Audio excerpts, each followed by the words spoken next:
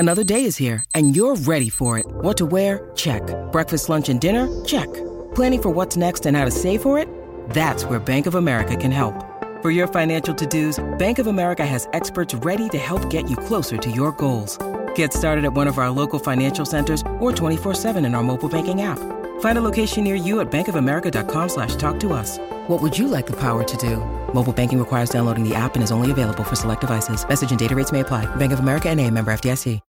When you need mealtime inspiration, it's worth shopping Kroger, where you'll find over 30,000 mouth-watering choices that excite your inner foodie. And no matter what tasty choice you make, you'll enjoy our everyday low prices, plus extra ways to save, like digital coupons worth over $600 each week. You can also save up to $1 off per gallon at the pump with fuel points. More savings and more inspiring flavors make shopping Kroger worth it every time. Kroger, fresh for everyone. Fuel restrictions apply. Think you know the Brooks Ghost? Think again. Introducing the all-new, better-than-ever Ghost 16. Now with nitrogen-infused cushioning for lightweight, supreme softness that feels good every step, every street, every single day. So go ahead, take your daily joyride in the all-new nitrogen-infused Ghost 16. It'll turn your everyday miles into everyday endorphins. Let's run there. Head to brooksrunning.com to learn more. With threats to our nation waiting around every corner, adaptability is more important than ever. When conditions change without notice, quick strategic thinking is crucial. And with obstacles consistently impending, determination is essential in overcoming them. It's this willingness, decisiveness, and resilience that sets Marines apart. With our fighting spirit, we don't just fight battles, we win them. Marines are the constant our nation counts on to fight the unknown. And through adaptable problem solving, we do just that. Learn more at marines.com. I had to go about it, write it out and find it myself. And there's some stories I can tell you. This is the Final Word story time, coming to you from, an unexpected time to be recording story time. Adam Collins and Jeff Fleming hanging out in the sunset at Edgbaston. I suppose not unexpected that we are in Birmingham, but maybe unexpected that after the first day of the test match, we've decided to record story time for the weekend ahead. It's suboptimal. I've been at the ground for 13 hours. Mm-hmm. I'm knackered, but duty calls. Mm-hmm. Duty calls. People need to know about 1938 or 1912 or other times when cricket things have happened. They're going to learn a lot about the early 20th century today, I suspect. We're going to do it as vigorously as we can, and ideally inside 60 minutes. Okay, that's often. That'd be my preference. That's your pitch. That's my strong pitch. Is that how you got the wedding across the line? Yeah, exactly. Yes. That's it. I noticed that you listed a possibility of a 3 a.m. close. You were like, it will not go later than 3 a.m. That's ambitious the night before a Lord's Test match. That was more for the soaks that are coming over from Australia, that they don't feel like their night ends at midnight. They've got another 3 hour window post. Right. But yes, getting married the day before the Lord's Test means that I won't be on the tonk until 3 a.m. Indeed, I won't be on the tonk at midnight. I'll play a slightly straighter bat than otherwise might have been the case, partly informed by the fact that I've got a toddler and a baby. Yes. So there's that structural impediment that's already there. Sure. Although I guess, if your baby, say, wakes up at 2 a.m, you could take them out to the club. An hour. It's kind of like where we're getting married, there's kind of like a bar in the lobby that's quite cool. Yeah. In addition to the hotel, okay. Which is why that's open till that time of day.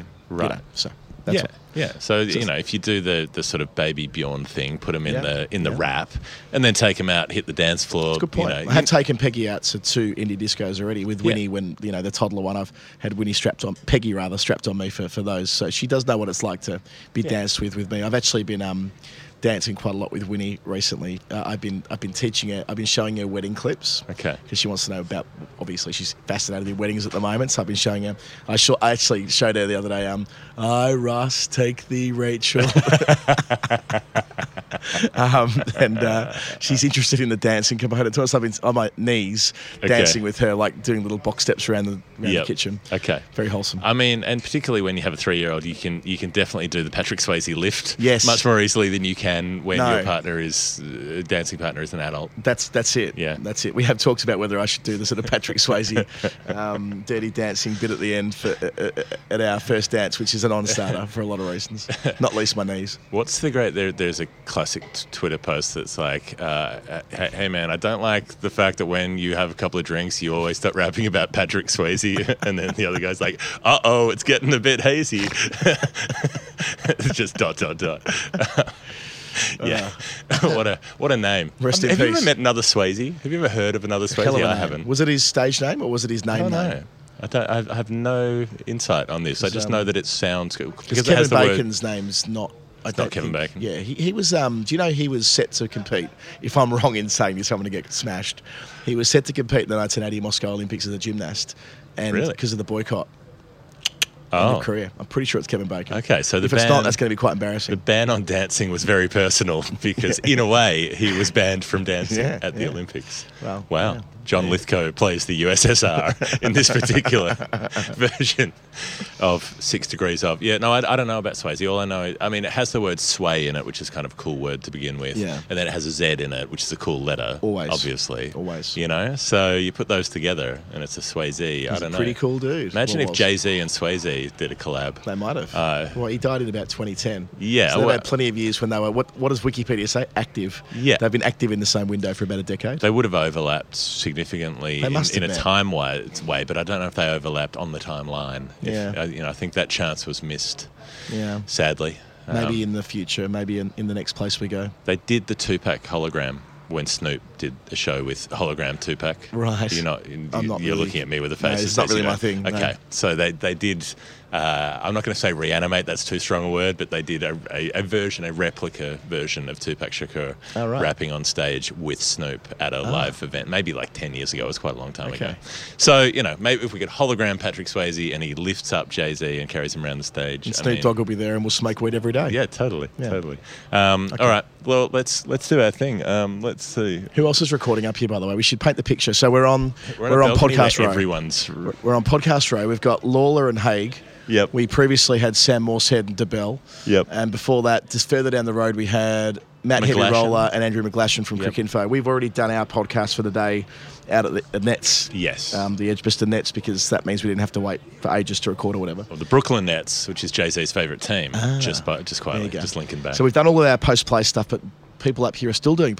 Gideon and Lawler must be recording massive daily shows. They've been going for like half an hour. They're doing their already. podcast, I think. But but they're doing their their daily rap, which we do a 20-minute of. Sure. Feels like they're going deep and meaningful. I suppose you can on a day like today. You can. You could go on any day if you want. That's the beauty of podcasting. But let's see if we can get into the background of their podcast a little bit of Nerd Pledge. Nerd Pledge. There we go. It's the. Did I get a look? You didn't get a look, actually. Okay. I'm surprised by that. I wonder if Devastating. they've ever listened to it. Devastating. Nothing I worse doubt than being Lawler has. ignored. Every podcaster just wants to have attention. I spoke paid to them. Lawler once about, what we all write on tour. He goes, mate, I'll be honest with you, I never read what anyone else writes. Nerd Pledge is the game that we play with people who listen to this show and they want to help fund the show. They want to support it. They want to be involved. And so what they do is they go on the Patreon page and they send through a contribution, an amount. But that amount isn't the normal amount that you would expect if you read the number on a coin and there was that number and it's always a round number. But they say, no, round numbers are not for me. I'm getting specific. And what they do is they find a number that relates to cricket. Yep. And we don't know what the relationship is. We have to figure that out. That's the game. That is how Nerd Pledge is played. It's not a Ponzi scheme. No, it's the opposite. It's a Fonzie scheme. That's what my grandmother called me when I was a kid, her little Yeah. Fonzie. Okay.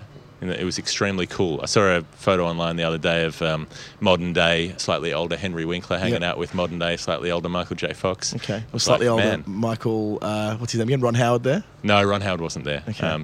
He aged more drastically than the others, I think. Ron Howard was, even when he was popping up to get Oscars in the 90s, it was like, Jesus, happy days didn't last Yeah, that I long. think, Ron Howard, even in Happy Days, towards the end of its run, was He was a little less like happy. Dawson, whatever his name was in Dawson's Creek, who looked about 38 when he was supposed to be 14 or 15 or whatever it was. I'm like, teenagers don't have forehead wrinkles like that. James Van Der Beek. James Van Der Beek. Or the late or the late Luke Perry, Yeah. who was playing Sideshow Dylan Luke Perry. in Dylan when he was 30. He was in high school at West Yep. Beverly High, and he was in his 30s, right? Yeah. I mean, he always looked like he was made of leather. Yeah. That was a particular charm of that particular I program. still can't believe that episode where, like, that whole storyline. When they made 90210 Summer Edition. They made like 10 Right. episodes when it was at its absolute zenith. Mm-hmm. With the whole conceit of it was that Brenda and Donna go away to have a European holiday, and then he starts cheating on Brenda with Jenny Garth. Jenny Garth. Kelly. Okay. The actor. Kelly. Yeah. / Jenny Garth. Yeah. No, Not that's Tori right, Spelling. yeah. The, Maybe I got it wrong the way original around. Nepo baby, Tori That's Spelling. right. Anyway, I've realised now that I can't remember exactly what I was going to say about the plot. Okay. Let's move on. Okay, all right. Well, maybe that will come up again. Who knows? Because our first story time. Good. Our first Nerd Send in Pledge, 90210. cab off the rank. Well, yeah, absolutely. Send in $902.10. That would be. That would It'd be be a a Rob O'Neill record kind of pledge. Yeah, record-setting pledge. That one. Yeah, I think we're at 411's our highest so far. I reckon, followed by 24601, which was Rob O'Neill. Love it. Anyway, Lauren Kandasamy has sent through $1.34. So it's £1.34. It's 134 is the number. You can move the decimal point around. And she also sent through a clue saying this is much more cricket related than my previous pledge. Her previous pledge from memory was the date that Donald Trump did the cricket address at Modi Stadium in Ahmedabad. There you go. How's that for recall? That's very good. My mastermind subject could be people who are on Nerd Pledge, where they are from, what their pledges usually relate to, and what their last number was. Well, where Lauren's from informs my answer. Okay, all right. So she says, I did some Googling to see where you might trip up. From my research, it turns out that this number actually applies to two people in the same way, in the same category, if that makes sense. It does make sense, who each played some but not many test matches and each have a link to where I grew up. I wonder if you can get either of them. Good luck. Well, Adam, off you go. Well, I'm not going to get both. I'm going to get one. Okay. And I confirmed with Lauren where she was from. Barnstaple, which helps me. Okay. Help me place where I wanted to go Sure. with this answer.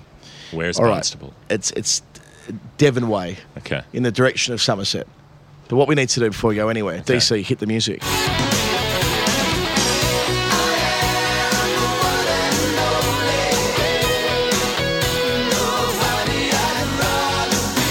I wouldn't say this is perfectly in the window of a DOB, but we're starting the show. It's kind of a DOB. Sure. You need to learn more about the guy I'm about to tell you about. If you're listening to Storytime for the first time, a DOB is a dusty old bastard. Yep. That is a cricketer from a long time ago who we do not know anything about and who didn't play much, but played a tiny bit of international cricket. Exactly. And someone who very much did that was Lionel Charles Hamilton Palairet. You read that name and tell me what I've been going back and forth. And Oh, Palaret? I reckon they would have anglicised it. It should have been a Palairet. yeah, but it the was I Palaret. confuses matters, doesn't it? We've... Palairet. it's. I reckon You know what I it's- mean? reckon Palairet? It's like a Norman French name that's been turned into a Palairet. British name, I reckon. Well, So Lionel let's go. Palairet sounds less posh without the I Name and the... rings a bell. Has it come up before? Might have. Might have. Not well, put it this way. If it has come up before, we will find out before Okay. there is a final word, Nerd Pledge Wikipedia, that does the rounds. Yeah, And there is. And this will be clarified. Put it this way. If it has been done before, it wasn't when I was on, or it was when I was very tired and wasn't paying suitable attention. And guess what? With a name like that, he was an amateur. Yeah, I bet. A right-hander from Somerset, which is broadly where Barnstaple is. I don't think Barnstaple's in Somerset. I would imagine that it's in the count. I don't know. I don't really know. I get a bit confused around there. Yeah. You know, I'm not from England. Like, I sue me. think it's related to where Ali Oldroyd's dad used to be the vicar or the priest or whatever it was. That's up in Worcestershire. That's up in Herefordshire, Okay. not Worcestershire. Herefordshire. Where the cows come from. I'll get this right. This is now. Oh gosh, it's lost me for a moment. It'll come back to me. It's where a lot of cricket people are from that Sure. same part of the world. Anyway.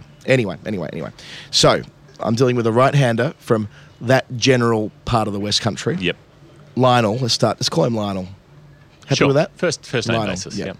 He was an Oxford lad. He He achieved the blue in three of all of his 4 years at Oxford. Sorry, he was captain for two of the seasons in 1892 and Sure. 1893. By this stage, he's playing for Somerset as well. I hasten to add, he was still a student in 1892, captaining Oxford, when for Somerset he put on 346 for the first wicket in county cricket with Herbie Hewitt, which remains a club record at Somerset for the first wicket. Incredibly, because Herbie Hewitt was actually a Volkswagen Beetle who somehow became animated and learned how to play cricket. On the back of that, this is where I get interested in this story. The love bug, however, that's something that Wally Hammond caught. Did he ever? Did he ever? He was named one of what was then called the 5 Batsmen of the Year and subsequently got called the 5 Wisden Cricketers of the Year in 1893. They just didn't count bowlers. That's the vibe I get. That's the vibe I get. Based on one of the obituaries I read. Because the obituary refers to Wisden's, unless it was a misprint in the obit. But the key part of this is, on the back of that partnership, he was made a Wisden Cricketer of the Year in 1893. And, how's this? It was only the 3rd year of them doing the Wisden Cricketer, so the 3rd intake, if you like. And who else was with him in his intake? Who's part of his freshman year, if you like? A.E. Stoddart, the inexhaustible Stoddy, who we love so dearly, was also Wisden Cricketer of the Year in 1893. And looking at it, for Lionel, he's pretty fortunate to get the gong.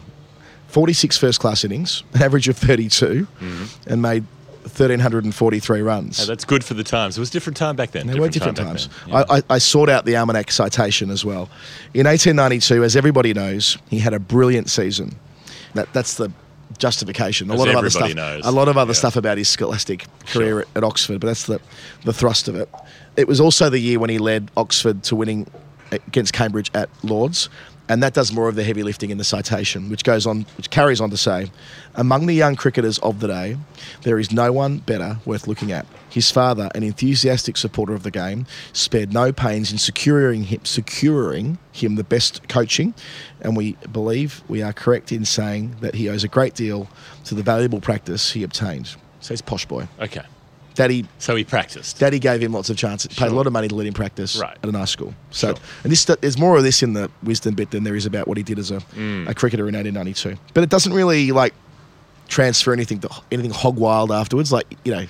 Big rap, Wisden Cricketer of the Year. But much better in 1895, where he averages 46 with 4 centuries. Similar numbers in 1898.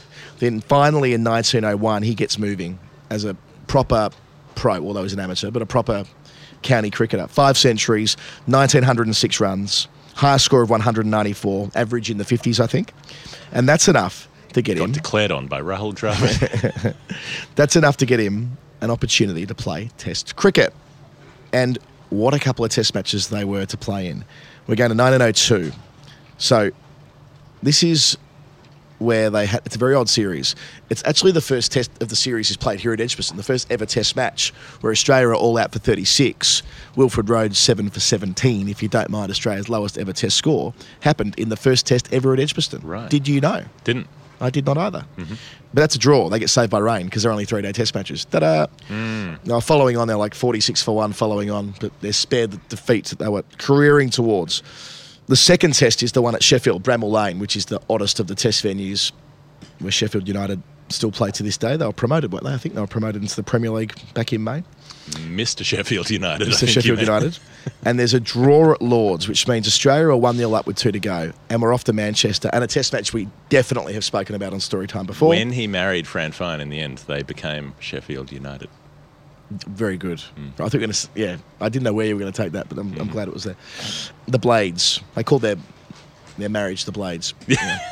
They wore roller blades down the aisle. Right, so 1-0 up. We're at Old Trafford. Trump has ton of the session, which I was speaking about on air today because I thought Zach Crawley was going to make a ton of the session before lunch. Our man Lionel opens the batting for England in reply. Gets 6 in the first innings, 17 in the second. Out to Jack Saunders both times and his little left armers that we've spoken about before. England has set 124 and they're all out for 120. Trumbull, 6 for 53. 3-run loss. Again, for whatever reason, I was looking at this today because of the 2-run defeat here in 2005 and all the rest of it. But it's interesting in the chase. England, after 124, and none for 44 when he's the first man out for 17. Ooh. So, they're off to a bit of a flyer. The catalyst. A little bit like 1981 here at Edgbaston, where Australia are chasing 140 and they're all out for 124. And where Botham takes 5 for 1. They get a good start there as well in that chase. Anyway, he keeps his spot for the Oval Test match the next week. So bearing in mind, he's played in an absolute fucking thriller first up. First Test match, all-timer. Second Test, so Australia retain the Ashes. He didn't play in the washout draw. No, he just plays at Old Trafford and the 5th Test of the series at the Oval. Another thriller. Ashes are gone, but England has set 263 this time. and they get the last 15 from the final wicket, and Jeff, they got them in singles. That's the Wilfred Rhodes as gap. was said, Rhodes again after taking 7 for 17 Right. earlier in the series, walks out at number 11, George 15 Hurst? to get. George Hurst at the end. Didn't actually say we'll get him in singles. Someone made that up afterwards. You want to believe that two Yorkshiremen, that, like, if it's an apocryphal tale, they would have lived it the whole way It's through the rest of totally their lives. apocryphal, yeah. I think it's been fairly well confirmed that Quite it's not possibly. true, but sounds good. But in that second test that Lionel plays in, I haven't even written down his scores, but believe me, they were nothing special. And that's it. So he's played in a test that's been resolved by 3 runs and a test that's been resolved by 1 wicket. You've got to play in 2 test matches. Yeah. You know what I mean? Do nothing. If you're going to play in 2 test matches and not quite meet the standard opening the Yep. batting, They 2 might tests as like well that. be- So 3 of the 4 dismissals were Saunders and the other one was Trumbull. I So love getting it. out to very good bowlers. Kept playing till 1909. Kind of went more the amateur route. Played occasionally. Captained in 1907. Captained course. Somerset then for 1 year and played full time through that stretch. Just 1 century in his last 5 years though, so he did taper off. Finished with 15,777 runs at just under 34, 27 tons. Played lots of sport. Went into golf after retirement, ahead of his time, you could say. He would have fitted in the baseball era, I suppose. Died at 62 in 1933. And I've got to say, for a bloke, and I've told you about his cricketing career, that's all that's on his Wikipedia page, right? So something I read Sure. on the way through. This is an epic Wikipedia entry on a guy that, I mean, I'm not going to pretend I read all of it. Why would you? I went through scorecards. There is so much detail about this guy's life. He doesn't even get a Cricinfo blurb. Right. But he did have a lovely obituary in the Times that said, how's this? He was the most beautiful batsman to watch of all time. It's a big call. The Times wrote that in 1933. Okay. The most beautiful batsman of all time. Why is he 134? Of course, he's capped 134 for England. 2 of the best tests ever, and I suppose a sense of timing in more ways than one. Lionel Charles Hamilton Pallaret with the superfluous I, and that's for Lauren Kandasamy. Great human being.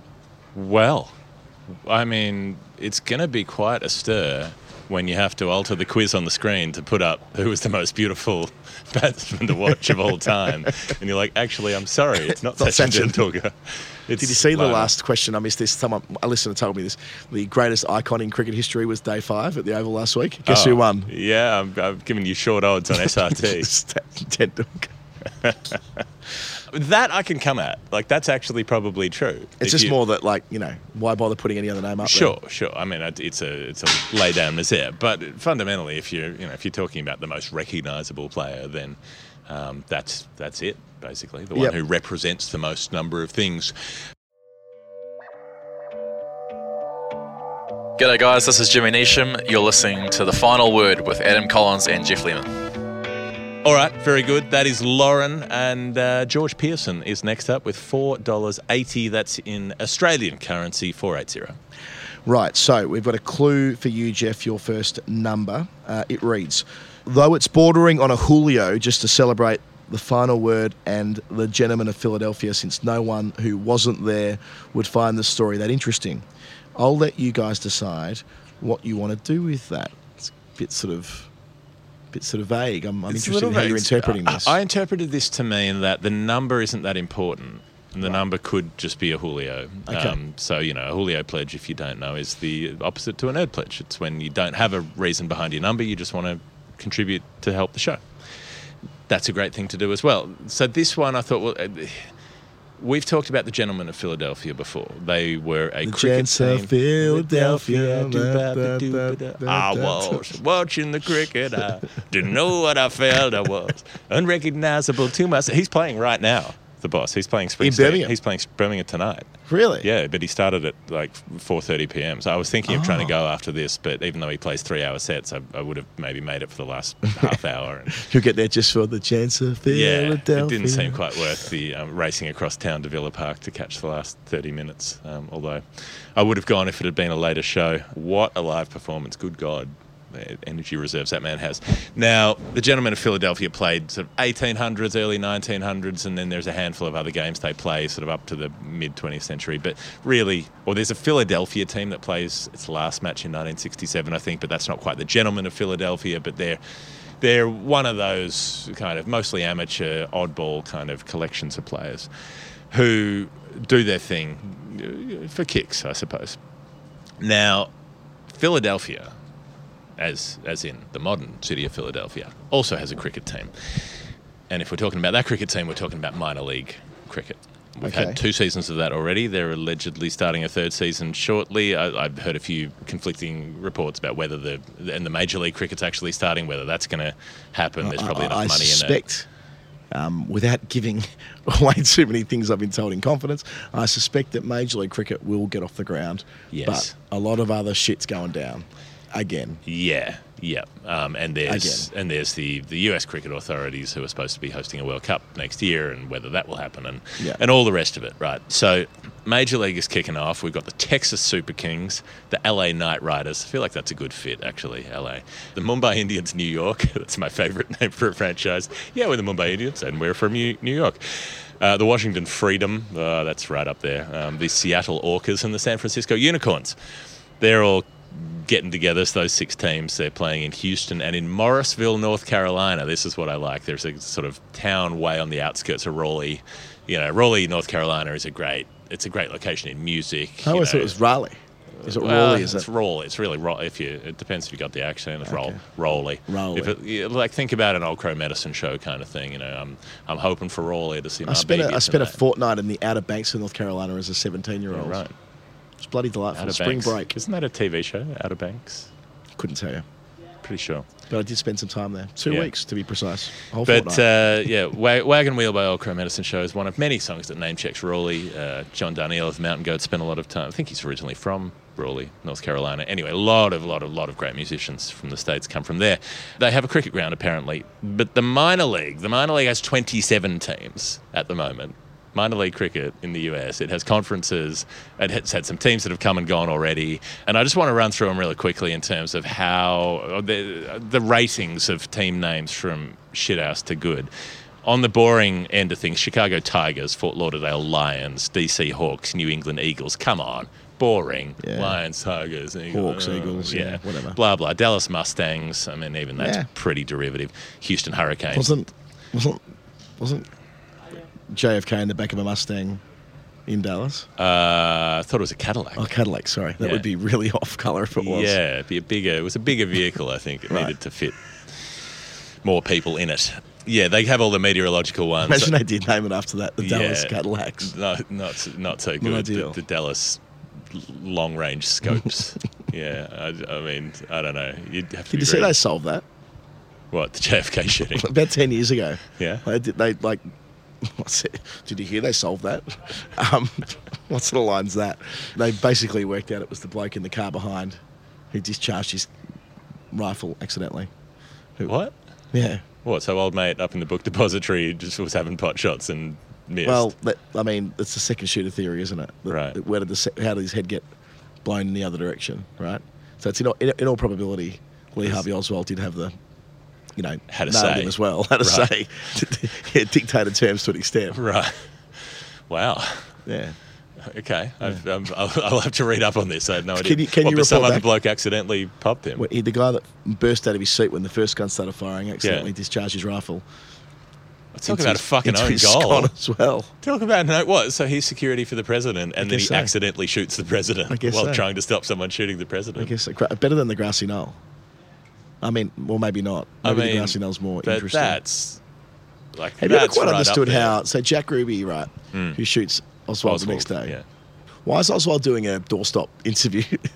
I thought he was being moved from one prison to another. He's pretty much doing an interview for television, but yeah, but it's all live to air. He's just doing a quick, doing a quick doorstop. Dan Chaney's there with his dictaphone underneath him, and then it's been a tough day out there on the field, Lee. How you feeling after that night in prison? So you had a shot early, you took it. How do you feel? And then you got, what's Jack Ruby thinking? Why do it? What? Well, Jack Ruby. That's the question. It's like, who got to? Obviously, someone gets to Jack Ruby and says, "Well, either you can't really buy him off because he gets popped as well, doesn't he?" I think he dies in prison. But I reckon Jack Ruby also gets assassinated. There were way new assassinations in the 60s in It's the, like in the they're US. cleaning house. They want to make sure But that just no one knows what's generally speaking. Someone's got 60s something over US Jack Ruby. assassinations in vogue. But they're like, okay, you got to do this, otherwise, On whatever. fleek. We're going to pull whatever lever we're going to pull, and something Right. bad's going to happen to you. Okay. So, he's obviously coerced into doing it in some way. Okay. He's a small time petty creme kind of dude, Jack Ruby. So he's got some stuff that's not so good hanging over his head, I suspect. But he probably doesn't know that he's going to also, it's like the photo of the astronaut with the gun to the back of the other astronaut's head, but they just keep on going. There's just always another astronaut. Everybody involved gets taken down. Anyway, that's a long diversion from the Dallas Mustangs. Via the the Houston Hurricanes, Atlanta Fire, Atlanta Lightning, 2 Atlanta teams in this economy. Crazy. Seattle Thunderbolts, Orlando Galaxy, Chicago Blasters.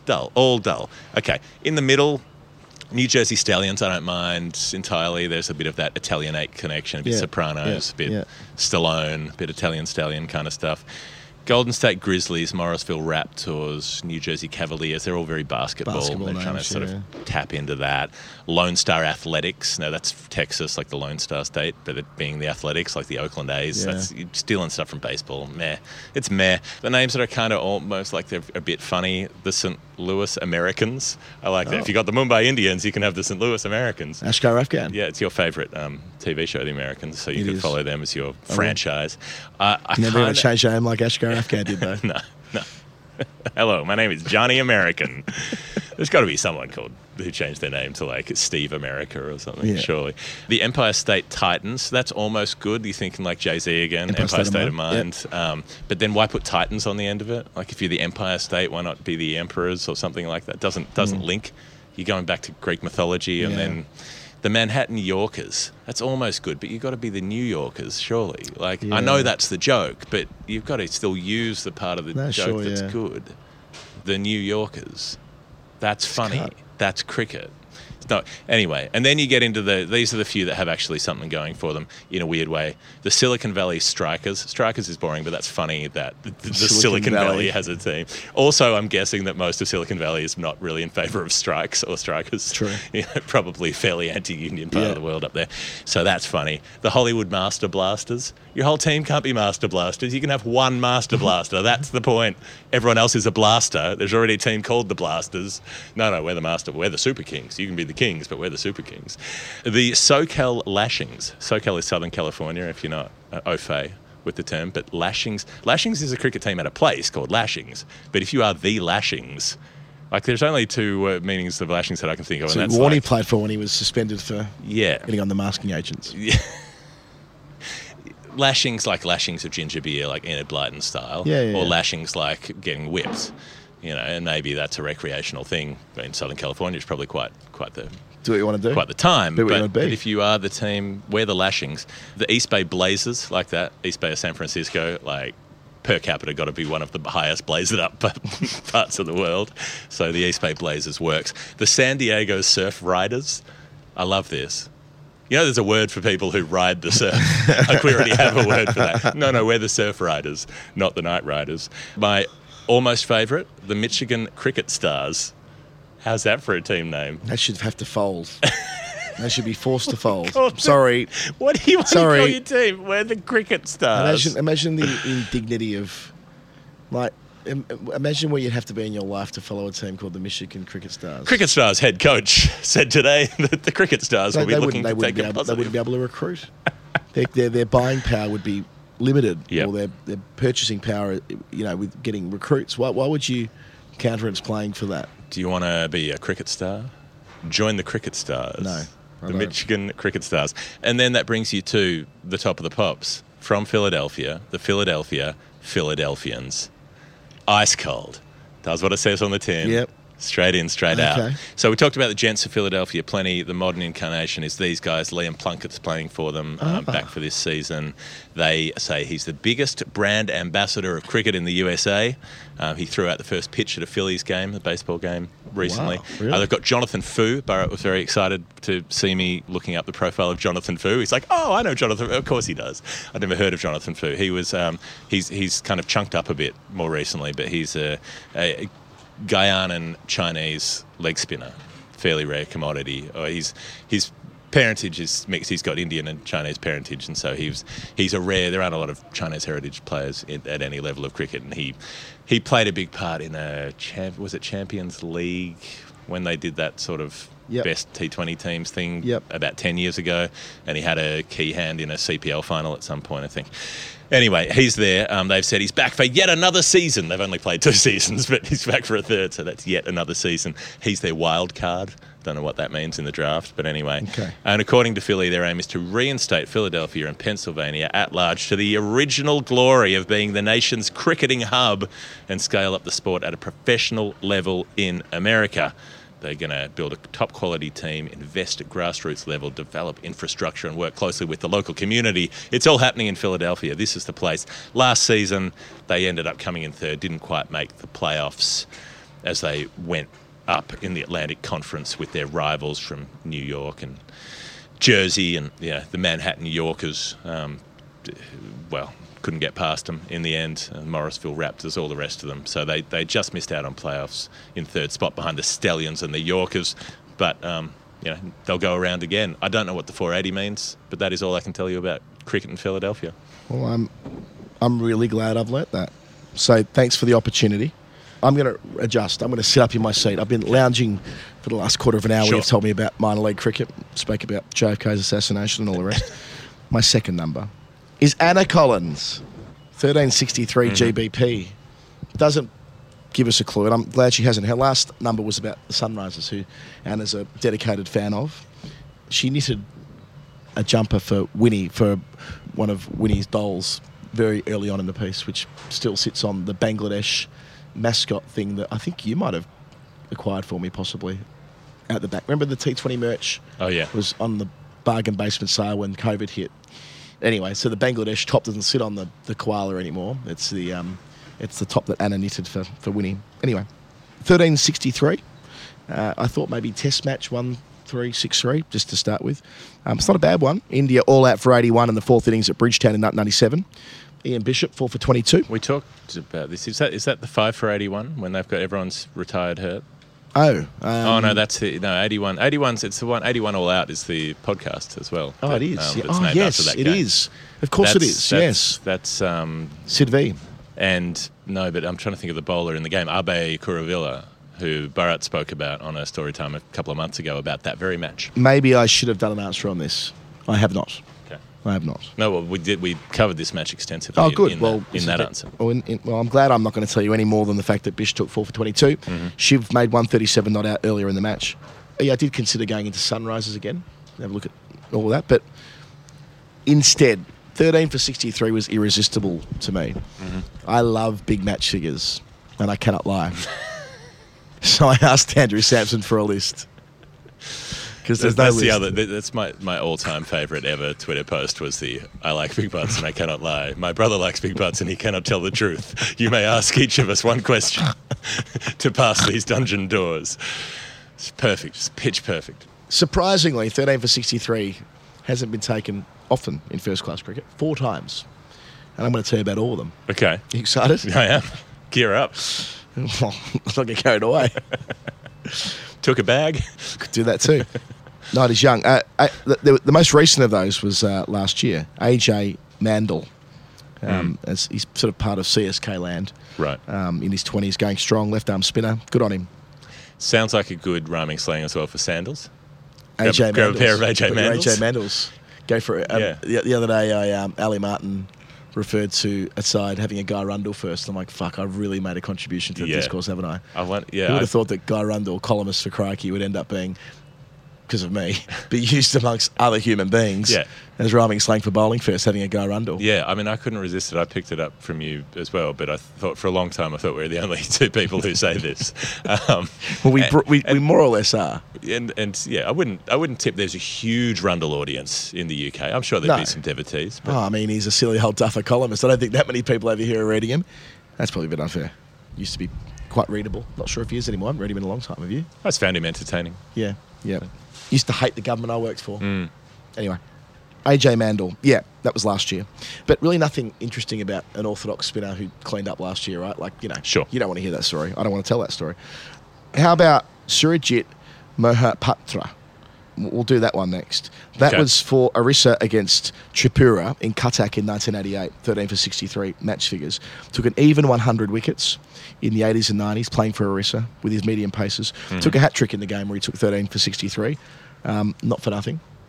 Next on the list, so brevity so far. Sure. I give a bit more later. Okay. I'm building. All right. I'm building here. Third in the list is a chap by the name of Shahabuddin. Now, this was back to 1933. Love those. Got to go 55 years back between your 13s for 63. As people always say that. Yep. For Indians against Europeans in the, I guess that was the old Pentangular tournaments, weren't they? Cop that, Europeans. Yeah, cop that. You stuck-up colonials. We'll stick it up How the do you like Parsies 13 next. for 63? Yeah. We've done you, the Europeans, then we'll do the Parsies, then we'll do the Muslims. Yeah, we'll pass you the parcel. And then we'll do the one that plays the violin. Took Plays a bit more. Violin.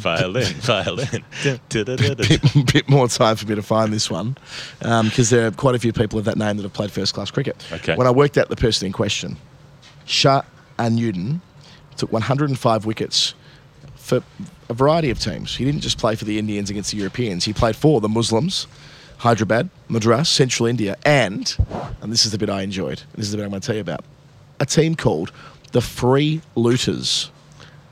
The what? Free Looters. Is that just someone mispronouncing freeloaded? I don't think it is. And the Free Looters, believe you me, this is interesting stuff. This is Cricket Archive shit. Okay. And believe me, I've had a real go here. The Free Looters played in first-class cricket and a few other comps that had first-class status Okay. in the early 1930s. Only 31 people played for them.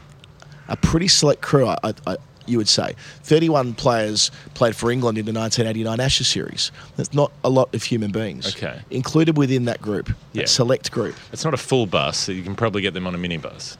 VJ fucking Merchant, VJ fucking Hazare, and Leary Constantine. What? I know, right? So I just clicked on Free Looters thinking, what a weird team name to have in his bio. Sure. Free looters. Two of the all-timers in Merchant and Hazare. Okay. And Sir Leary, or Lord Leary, or whatever he finished in the House of Lords, whatever it was. Yeah, Baron. Baron, was it? Baron Constantine. And it's actually where VJ Merchant got his start in 1931. Just his third first-class game was for the Free Looters. He played 4 times for them before advancing to bigger and better things.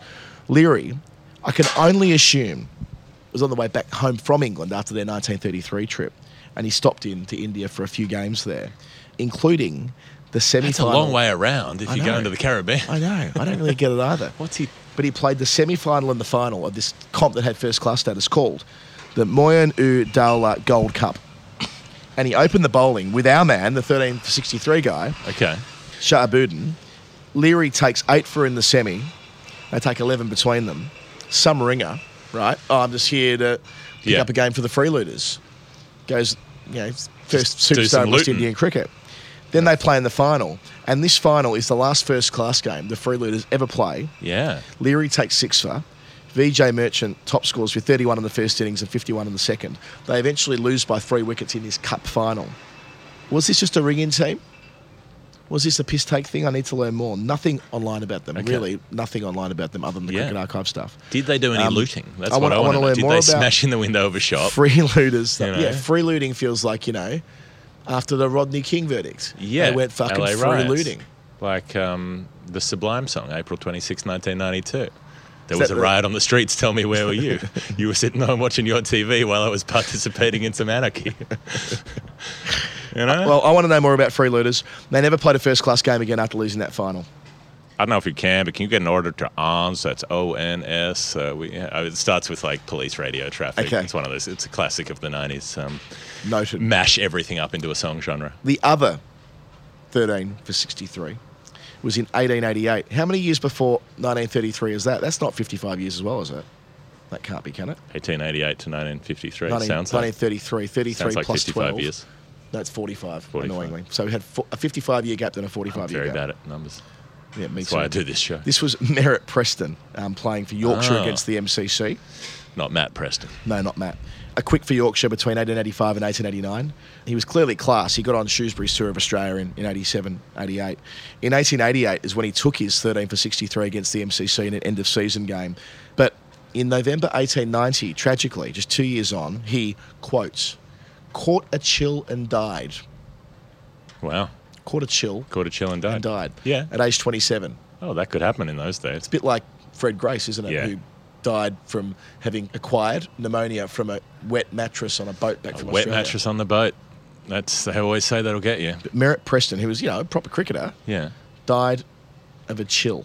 He was buried Wow. at Yeadon Churchyard, where 7 years earlier, Albert Ludi was laid to rest after being struck on the head in a club match by Preston 9 days after getting married. He got buried. By Preston? He got buried. Hang on. So So he the was, guy who gets the chill had earlier hit someone in the head with a cricket ball. who had died, Jesus. and he got buried next to him. Awkward conversation. Oh, maybe not next to him. Maybe I've misread that. Let's read that again. You tell me. Okay. You tell me. He was buried in Yeadon Churchyard where, Yeah. 7 years earlier, Yep. Albert Ludi was laid to rest after being struck on the head in a match by Preston 9 days after getting married. I think they were buried in the same churchyard, but not next to each other. Yeah. But still. But it's not going to be a very big churchyard. There's No. still going to be a point of awkward conversation, right? Anyway, tragicomedy to complete our 13 for 63 fellas, the four of them. But what I really want to know, Free Looters CC, tell me more. And if you know more about the burial of Merritt Preston, I wouldn't mind learning more about that as well. Wow. Okay, I want to know more about that as well. This is all things that it's just the start of everything, not the end of everything. Yep. All right. Well, we've got one more number. It's a double header. It's from Rory Seymour and Liam Jolliffe, and it's both in pounds, 264. There's no clue from Rory, but there is one from Liam. Yes. Thought that I should point you in the right direction for my pledge. As a New Zealander, with match figures of 2 for 64, are not necessarily an obvious place to look. No, they're not. No, they're not. Jeff? Okay. So we're not doing test innings figures here. I'm taking him on his word with match figures. There have been 10 New Zealanders to take 2 for 64 in men's tests in an innings, none in women's tests. ODIs, more common kind of analysis. There are quite a lot of 2 for 64s overall. Anyone who takes a bit of tap and gets a couple of catches in the deep. For New Zealanders, Trent Boult done it twice. There's a game where he gets bashed around by Bairstow, Butler, Moeen in 2018. New Zealand chase the target in the last over, maybe. Could be something to do with that. There's a routine win over Sri Lanka in the 2015 World Cup. Lockie Ferguson does it. Adam Milne does it. Matt Henry does it. So there have been 5 examples since 2015, the most recent being at the 2015 World Cup. And then before that, the next one going back for New Zealand is warm-up game for the 1992 World Cup. So a bunch in the last 5 years and then nothing. Do you think it's possible that this isn't limited overs cricket? It might not be. It might be match Like, if you analysis hear the for a word test. match figures, I tend to think a 2 innings game. I'll get there. I'm just going through okay. the... My apologies. Just sorry. going through the ODI stuff first. Willie Watson, 2 for 64 of 8 overs when Ian Botham was opening the batting, and carnage ensued in the warm-ups before the 92 World Cup, where England go on to the final. But as far as figures in a match, Doug Bracewell, Hamilton 2012, they get smashed by South Africa. Bob Blair, Johannesburg, 1953, they get smashed by South Africa. Matt Henderson, who sounds like he should have played in the last 20 years, but actually played in the 1930s, against England. 21 out of the first 30 scores in the game are single figures. Wow. But Matt Henderson's a life coach. He's an influencer on Instagram. Yeah. He's just, I think Matt Henderson just probably works, I don't know, maybe he works in PR for a company that's not very big. The Spawn Cons on the weekend. Yeah, he's doing some minor Instagram stuff with the Honey Badger now. Not the Honey Badger at his peak in terms of, marketability. Sure. But the modern day Nick Cummins. Yeah. That's what Matt Henderson sells pants, doesn't he? Probably, yeah. But maybe something else. Maybe there's like I don't know, some kind of, maybe a hair replacement company. Who knows? So that happens in 1930 in Christchurch. I don't reply to my messages anymore. But why not? Well, good for them. 1930, 2 for 64 across the match. And then Murphy Sewer in Colombo in 1992 when New Zealand get beaten following on. I'd like to talk more about Murphy Sewer another day. He's the first New Zealander with a Samoan background to play for the New Zealand team. All right. Before Ross Taylor did. Interesting story, probably not referring to this match. So there are 4 test matches where it's happened and they've all been hammerings. They've all been New Zealand getting hammered. So I don't know why any of those would be the match analysis that we're being pointed to. So I'm coming back to an ODI. And it's an ODI that it's a win. and it happens in 1983, and it's England again, something to do with 2 for 64 in England and New Zealand. It's a Benson and Hedges World Series match in Adelaide.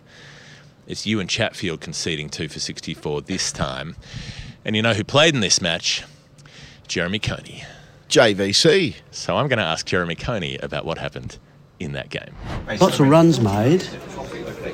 Gower get 100. Blue uniform. Pale blue sky. I caught him out, I think. Deep square, very lucky to catch him. Very hard to judge. Catches dropped a lot that day because you couldn't judge the distance very easily. 296 was a big total. Was that the total they made? I think it was. And over came a telegram from one of our selectors. When the going gets tough, the tough get going.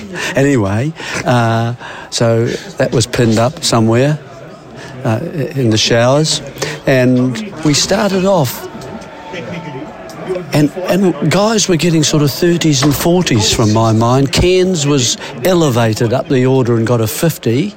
Great pitch. Short boundary square, of course. I went in, I don't know what number, maybe number 6. And in my typical way, played forward. Pushed it back to the bowler. And I don't know, I must have been on about, I might have got a 50. And Warren Lees came into bat with me. And we were just pushing single paddles. I batted with a long time who actually got 70 and kept us all going. And we just, honestly, it was just getting hotter and hotter. Paddles and I, we were running a lot of singles and twos and that sort of thing, especially when you hit it down the ground. I talk about this being Bob's day. I was facing Willis that day, and I was playing off the back foot, and I just whacked him straight back over his head. It went very high. And I think we must have run 3, and it only would have been where the circle would have finished. And paddles then got out, and Wally Lees came in, and we must have meted about sort of 10 to 15, and we ran some of the worst singles I think that I've seen in the history of the game, you know. Hitting straight to sort of backward point, and off we would go, and honestly, anyway, it was a nightmare. But we got there, and I went in up to the room, and I didn't take anything off, and just went under the shower with my pads on.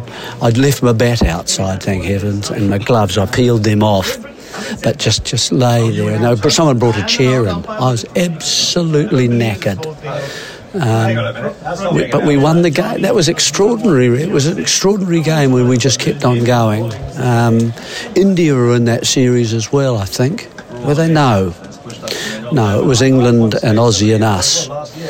That was probably one of our best. I think it was the highest chase, actually, at the time. You wouldn't get it on another ground. It was a terrific ground and good, you know, to play. But those are the individual things I can remember. I can't think of. We didn't really think about. This is a big total. We knew it was obviously a big total. Those were the days when you got 250 and you thought you'd done quite well. 290. That was way beyond. And we just kept on going. And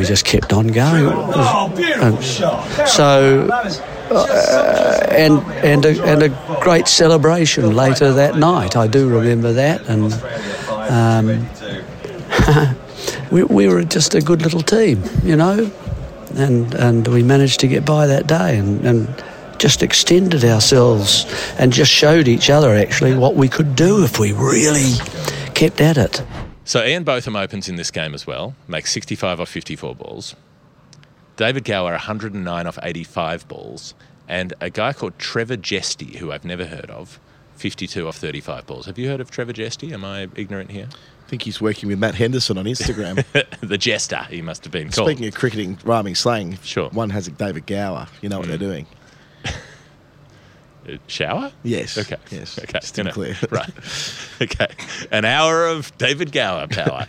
I just want you to think about that again. This is 1983. These are strike rates of 120, 128, and 148 in a one-dayer in 1983. By contrast, Chris Tavares opens the batting and makes 16 off 54 balls.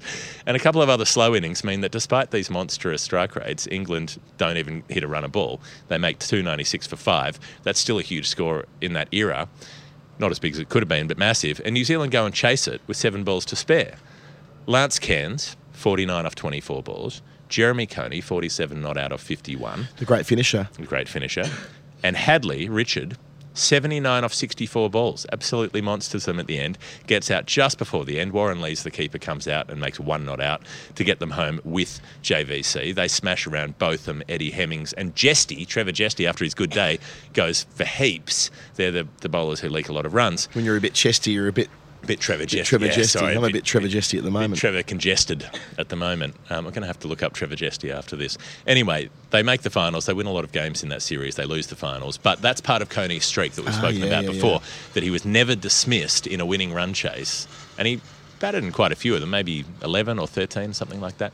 Never dismissed. The only player, if he were ever dismissed, he'd have the highest winning run chase average ahead of MS Dhoni. So anyway, that may be the game that we're talking about. I don't know why you'd go for Ewan Chatfield's 2 for 64. I don't know what it was about that. But if it was indeed the case, then Liam Jolliffe, you can let me know. Rory Seymour, the chances of that being your answer are very low, but not zero. So I included you in this double header, and you can follow up if you want to give me a clue to find your correct answer in the weeks to come. That's the way to do it. Thank you to you both. Stuart Akers is my last number via the revisit. Let's just say, if you want to send in a nerd pledge, patreon.com/thefinalword, and that's how you help us make this show, even when we're doing it at absolutely stupid times like this at the end of play after the first day of the action. Which is only counterproductive to what tomorrow is going to be. Stuart Akers, 343. That's for me. That's a revisit. We have more information. Why don't you reveal that? Okay, I will. Just heard my number on Storytime 134. He says, I appreciated your attempts to find a fit. However, the timing was pure coincidence. Oh, this was the one that we thought had come in just before the Queen had died and the South Africa-England test, and we were trying to find something linked to that date. Yeah, I remember that, yeah. They said there is no link. My number is simply cricket-related, to do with an Australian cricketer who didn't play many international games, active from the late 80s to the early 90s. I always thought he looked a bit like Eric Idle. Eric Idle from Monty Python, always look on the bright side of life. Did you find anyone who looked like Eric Idle? Well, near enough's good enough, I think, on this one. Look, David Hookes averaged 34.3, but I don't think that's going to be the right answer. I do think you can make a case... David Hookes looked like Eric Idle. No. You can make a case that Tony Dodemaide did, though, if you really want to, if you squinted it. And Dodders was capped 343. So that's good enough for me. I guess they both sort of have cheeks. They both have those slightly, squeezable, cheekbones. Yeah. We'll see how we go with this. So we've done a Dodders answer before, but I think that was a pretty long time ago. So I'll recap. These days known as the Australian selector, via the MCC, where he was the cricket boss doing the job that Jamie Cox does these days. He was the chief executive at the WACA and also at Cricket Victoria for a time. Known for a memorable test debut against New Zealand in 1987 at his home ground, the MCG, making a half century and taking 6 for 58. What I didn't realise, that 50 on debut took him 191 balls to compile. Wow. I mean... It's Cameron Green, Boxing Day test, broken finger sort of areas. Yeah, well, it's one of the longest half centuries ever, right? But unfortunately, balls face such a vague thing. You go way not back recorded, when. Yeah. So I don't know where that sits exactly, but I'll be willing to punt that's in the top 50 slowest 50s ever. Something like that. In the top 50. Maybe the top there's got to be some joker in 1898 who takes 7 hours to make half century. There's the Boyle, Bailey, who took over 200 balls, 250 balls, I think, for a 50. He's on the wall, Australia. I think. His picture's on the wall in the TMS box. It is, yeah. It was, it is, yes. A lot of lovely old shots in there. Yeah, had this brilliant side-on action. Also took a fifer on one-day debut against Sri Lanka at Perth in January 88. He gets an extended run after that in 88, goes on the Pakistan tour, does well on roads. Gets a home summer against the Windies, at least the first couple of test matches, but runs into Viv at the WACA when he makes that 100 and... Actually, it was 200, I reckon, Viv made at the WACA against Australia in that series. He's brought back 4 years later in Sri Lanka in 1992. We've spoken about that series plenty in the context of Shane Warne and Greg Matthews, and the biggest comeback for Australia in Test cricket history. Dodemade's there for all of that. On the back of a massive Shield season, 91-92, he took 43 wickets at 19.9 and famously had a fabulous Shield final in 1990-91, taking 5 for 25 in the second dig after taking 3 for in the first dig to bowl Victoria to victory. Strictly speaking, he didn't bowl them to victory because they chased down 240-odd, but he gave them the chance to win after conceding a pretty hefty first innings deficit. Okay. So he plays in the Dino Test where he makes 100 not out in Sri Lanka, which is when Jones has dropped. Dodemade's dropped as well after that. So that's the end of his run in Test cricket. Slightly longer second run in the one-day team after the same gap between 88 and 92. 12 games, including the Tri-Series against the Windies and Pakistan in 92-93. And I've got to say, that made me very excited as an 8-year-old boy that a Victorian player who I felt like had his international career finished years before was playing again for Australia and also in the brilliant Lightning Bolt uniform. The 92-93 is the best of the best when it comes to Aussie kit. Went on the New Zealand trip as well, although didn't play the Test matches, played the one-dayers. The last series one of the last series anyway, that wasn't on television back to Australia. Spent some time at Sussex a few years between times, including the 89 summer. So he kind of did what Sean Abbott and Michael Neser did in 89. Right. He just needed to be there and had a great time of it playing county cricket down at Hove. With a bit of luck, could have been called up in 89, but not to be. But he is, I think, the only player in Test history to play his first 4 Test matches against 4 different countries. He wore cap 343 for Australia. Good guy, big life in the game. And I suppose he could be like a Monty Python character in the Eric Idle frame as well. I like that little stat. 4 games against 4 different countries. I never thought about that. Yeah, yep. Never thought about that being a thing. So that would have been New Zealand, Pakistan, West Indies, and Sri Lanka, I suspect. Okay. Yeah. I like those niche things. There's a stat. There's a little, not that little. There's a stat that could happen during this Ashes series. I'm not going to tell you anything more than that. But is it to do with 200 wickets and bowling attacks? No. Because Daniel is off his chops about some stat that I don't understand. It's not that complicated, but he's got some idea about all of the bowlers having taken 200 wickets or something. Australia had that already when. Well, Moeen, because Moeen's close, right? So it could be Broad, Moeen, Anderson, and. Well, Australia had it with when Cummins went past 200. Australia had it with Stark, Hazelwood, Lyon, Cummins. Yeah, there'd be 8 bowlers in the same test. Stokes on 195, 192, 195. Not sure. Moeen's about the same. Moeen's 195. Right. Yeah. Well, this one is not that, but if it happens, it's going to be amazing, and it could happen across the next few weeks. Get James Sherry involved. So, good man. Hi, I'm Matt Renshaw, and you're listening to the Final Word podcast. Matt Gaynor is our last revisit with the $7 flat. We talked about who had taken 7 wickets in their career. We did. It was something to do with someone who... So Matt didn't give a clue, but we had a double-header with John Landstill, who had a clue about a player who it was sad that they never got the chance to take more than their 7 wickets. That ended up being Major William Booth, who we talked about on the show last week. Yes. But Matt came through and said, well, his clue sort of matches my number, but it wasn't that answer. It's not Major Booth. It's someone else. Anyway, there's a follow-up here. Well, I'll read it to you. Matt Gaynor. Excellent correspondent of mine. I'm in an email chain with him, a couple of others. I suspect myself and the other nerd pledges have the same answer, as their clues fit my player, and Jeff talked around the answer so much that I thought he had it on a couple of occasions. 7.00 works nice for this player with the decimal point in a different place. 1 international, 1 domestic. Neither of which relate to wickets taken. The test is to work out what both relate to. Right, so it works twice for the same player, once international, once domestic, and it's not about wickets taken, so it can't be Major William Booth. But I think I may have this after match back and forth. A mention on the way through for John Maguire, and I want to address one piece of confusion here. This is not John McGuire, who was the excellent Western Australian first grade top order bat. He was one of the few Aboriginal players in grade cricket at the time. He was an absolute star of WA grade cricket, made over 10,000 runs in first grade and never got picked for WA through the 80s and 90s. It didn't make as far as the 90s. I think he started maybe late 70s and went through the 80s. And you can probably make a pretty good guess at the reasons why he didn't get picked. So every player in WA grade cricket who made more than 7,000 runs in their career played for WA at some point, except for John Maguire. What a coincidence. I see. Now, it does, seems like it's just like a little extra insult accidentally, I think, that if you look him up, he gets confused on a lot of websites with the other John Maguire, who did play 3 Test matches for Australia. He's spelt Maguire M-A-G, not M-C-G, so they're different spellings. But you'll find profiles of John Maguire, the Test player, with photos of John Maguire, the grade player. Not photos of Eddie Maguire. No, Eddie everywhere Eddie is not nowhere there. in this, okay. Yeah, funnily enough, keeping his distance. So, but John Maguire with the MAG was a white bowler and a South African rebel tourist. So it just seems like a little yuck that those players are getting confused on, profile websites and whatnot that don't actually know what's going on.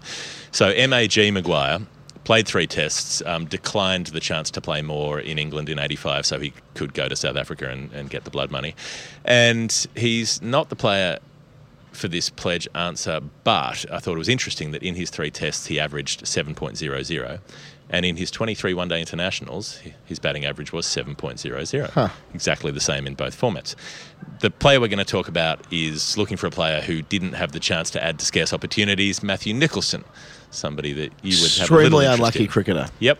We're looking for an international and a domestic figure with the decimal in different places, so it's got to either be 0.7 or 7.0 or 70.0. Well, his test batting average was 7.0 and he took 70 catches in first-class cricket. So there's a domestic and an international number with 7s. Tall, fast bowler, could bat pretty decently. Moves from New South Wales to Western Australia. Debuts against the touring West Indies side in late 1996. This is a weird game. I'd like to find out more about this game. 4-day game at the Wacker.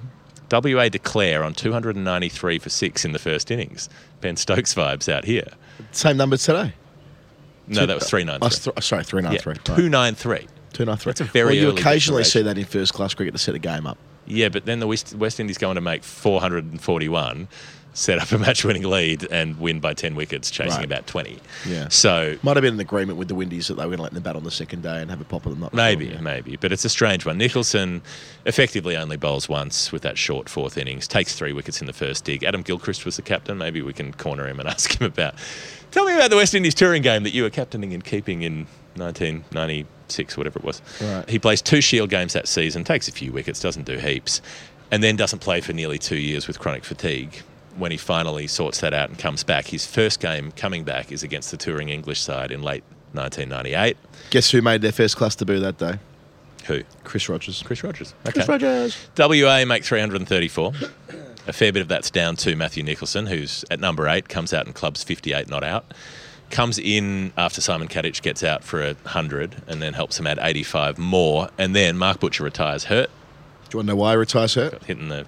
Matt Nicholson smashed him in the fucking head. That's right. It's like he pretty much bowled himself into the test team in that game. Yep. Because of how quickly he bowled. Right. John Crawley, gets out for 7. Nasser Hussain digs in with Graham Thorpe and Mark Ramprakash for a while, and then eventually Nicholson starts to gear up. He gets out Thorpe, Hussain, Ramprakash, Dominic Cork, Warren Hegg, Robert Croft, Darren Goff in a row, 7 on the scorecard in a row, and he ends up with 7 for 70, remembering our number is 7. Let's get back to the 7. So he's picked as a bolter for the Boxing Day test. 2 months later, takes 4 wickets, makes 14 runs, out twice, average of exactly 7. Well, a few things about that test match that I know too much about. Day 1, bowls quick. Doesn't probably finish with great figures, but gets an edge of, I think, Nas. I think Nas is his first test wicket. But Brett Lee does it a year later and sustains it. But he was quick that day. Was a bolter. Good-looking guy, young fella and all the rest of it. Then in the second innings, takes 3 for. Helps, contribute to Australia getting into a position where they can chase it all down on, well, it was the 3rd day of cricket, but the 4th day of the match because day 1 was rained out. He's the guy batting with Steve Waugh at the end. So Steve Waugh not only asks for the extra half an hour, asks for another half an hour after that. Right. And he's holding up an end batting with Waugh. Then when that partnership's broken, I think Headley breaks it. And then Goff, of course, gets McGrath and gets the stump above his head and the Barmy Army run across the field. But Nicholson and Steve Waugh gave them hope for about no more than half an hour to stem the flow of the collapse, if you like. Right. Well, so he... All on debut. All on debut. It was a lively debut. It sounds exactly that way. And then never plays again. It's crazy. Injuries, he's sort of lower enough in the pecking order that, when he's a chance, he gets injured, and then when he's fit, he's... It actually he's came not up quite today. there. I was talking to Flem about Matthew Nicholson today, and it came up... Wow. It came up in relation to... We were sitting with Bumble and... Sounds like proper name dropping shit. It's not. It's got context. Bumble and Tuffers at the back, and they were talking about the Zimbabwe tour of 1996 and how Flipping murdered them. Well, it was less about that and more about the physical threat they were under. They felt they were under when there was a lot of disquiet, and it was basically a very punchy tour in a lot of ways. A lot of aggro back and forth. And in Bulawayo is where Matthew Nicholson, as Flem piped up and said, that's where we played a tour game there as well.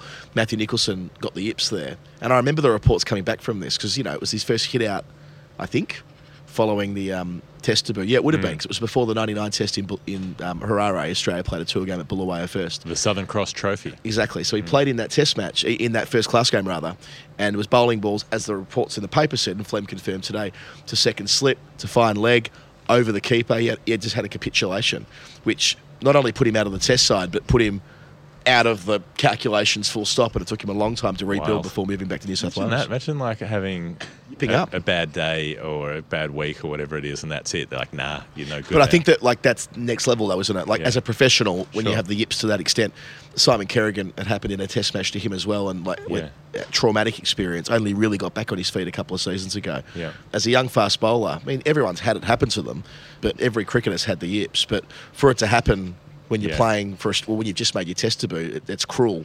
It's cruel. It's cruel. He ended up back at New South Wales. He won the 2005 Shield in that final. He took another 7 wickets. The man of sevens, Matthew Nicholson. I reckon that might be the answer for Matt Gaynor. Good cricketer. I'm glad that came up today because, as I say, it was only this afternoon, just before tea, when that name came up, and here we are. As we always say, Storytime has a funny way of drawing back together. Well, a kind of a version of that to finish our show this evening. As Graham Kennedy says at the end of The Odd Angry Shot, well, here we are then. Here we are. Is it John Jarrett who's in that alongside him? I think it might be. You know what? I've never John actually Jarrett. seen The Odd Angry Shot. I feel like I should because it's in that.